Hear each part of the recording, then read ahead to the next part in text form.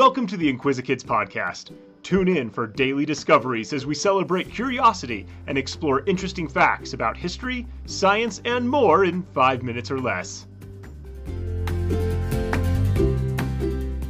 Hi, I'm Luke, and welcome to the Inquisikids podcast.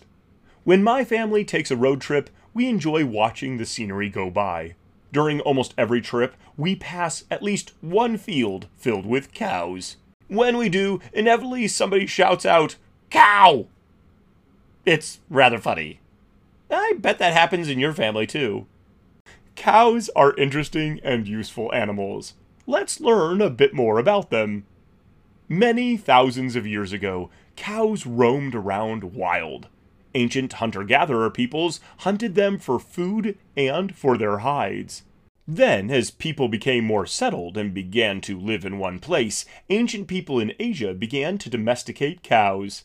This means that they kept the cows in a contained area where they were fed and cared for. This helped the people as they no longer had to hunt down the cows. Soon, the people discovered that the cows were strong animals that could be used not only for food and clothing, but also for help in their work. The people began using the cows to carry heavy loads and pull the plow in their fields.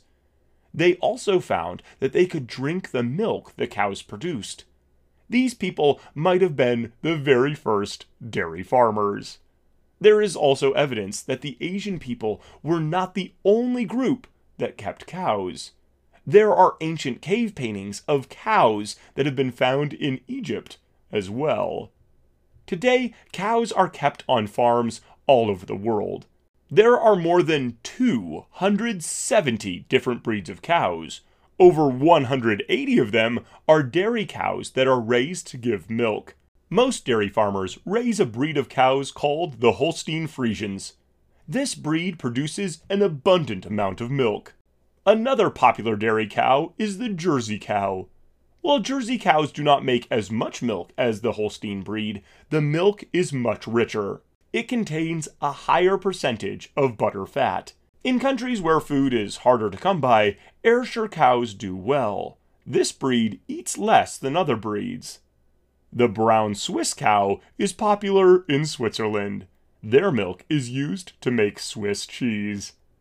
Cows are herbivores. They eat grass, hay, oats, and corn. First, their teeth are specially adapted to tear and grind grass.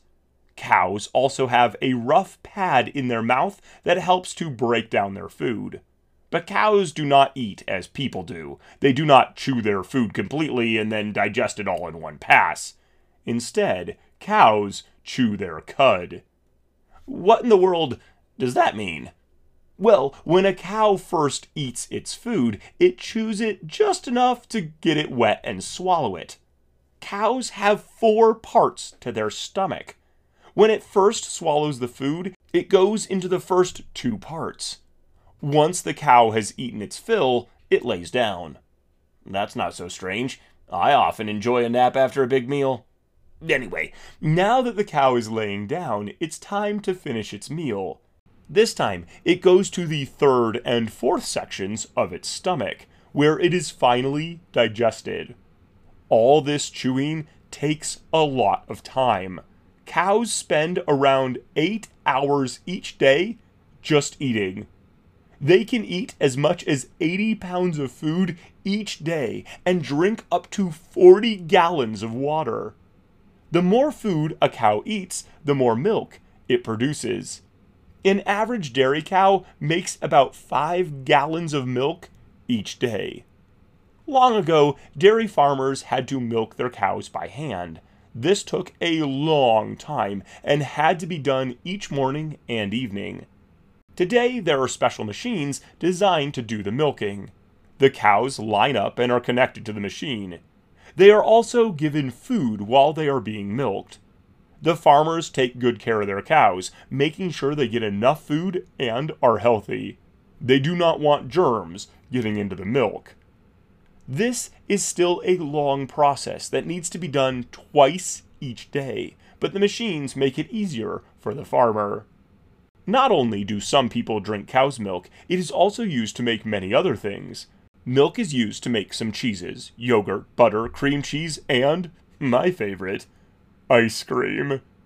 If you like ice cream, I have included a link in the episode description that includes directions to make your own ice cream at home.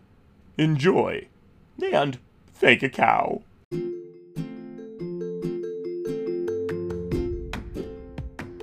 Thanks for tuning in to the Inquisikids podcast. If you want to see the sources we used for this episode or send us some listener mail, you can find links in the episode description.